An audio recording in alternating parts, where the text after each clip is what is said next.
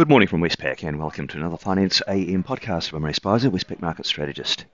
In the financial markets overnight, we saw bond yields rising with a bit of angst in the markets over the Fed rate decision, which comes out in about less than 24 hours' time.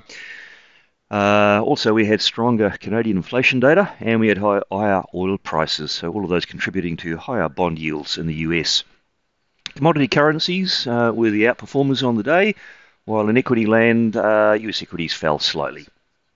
In the currency markets, the US dollar index is unchanged on the day. The best performing currency was the Canadian dollar. The dollar CAD fell to a 6-week low in response to that stronger inflation data.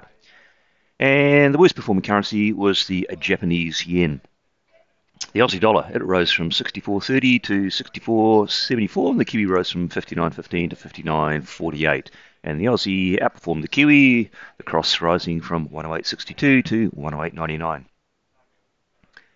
In the interest rate markets, US 2-year Treasury yields rose from 5.05% to 5.11%. The 10-year yield rose from 4.31% to 4.37%. And that is the highest level for the 10-year US Treasury since 2007.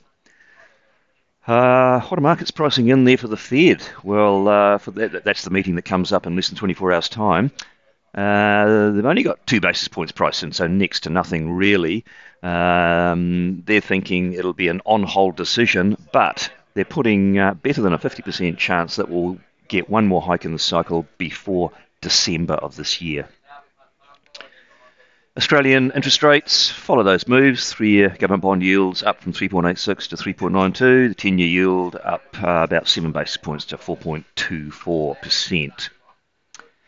And what are they pricing in for the RBA cash rate, which is currently at 4.1%? No chance of a rate hike, says the market, in October, but a 60% chance of a hike by May of next year. So keeping the prospect of a rate hike in there, although it's many months away, according to the market. In the commodity markets, spot Brent crude oil rose 0.6% to $97 a barrel. That's a fresh high since November. Copper was down 0.7%, iron ore fell 1%, and gold was little changed. And we had a bi-monthly GTT dairy auction, which resulted in an overall price rise of 4.6%, whole milk powder rising by the same amount. So that's 2 back-to-back fairly decent results, but bear in mind, whole milk powder prices did fall by almost 50% over the last year or so. A little bit more detail on the Canadian CPI result. That was the one that caught a bit of attention globally in the markets. It was for the month of August, and it was stronger than expected. That was expected given the rise in fuel prices, which is going to push up headline inflation all around the world.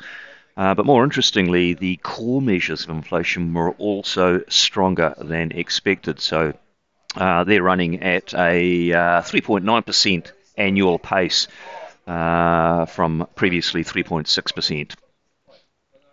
On the day, what's out that could be market moving? Locally, we'll have the Westpac leading index in Australia, and in New Zealand, we'll have the Q2 current account deficit, which should narrow from fairly stretched levels over the last quarter or two. Then tonight in the UK, we'll get CPI inflation for the month of August. I think markets will keep half an eye on this, given Canadian CPI did surprise to the upside yesterday. And then following that will be the global highlight, which will be the Federal Reserve's interest rate decision tonight, widely expected to keep the policy rate on hold, but attach a fairly hawkish commentary to that, so leaving the door open for further rate hikes, or at least keeping the Fed funds rate at its peak rate for much longer than perhaps the market's got priced in.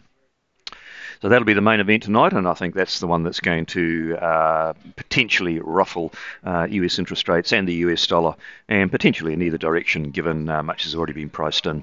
Well, that's it for me today. Thank you for listening. I'll be back again same time tomorrow morning.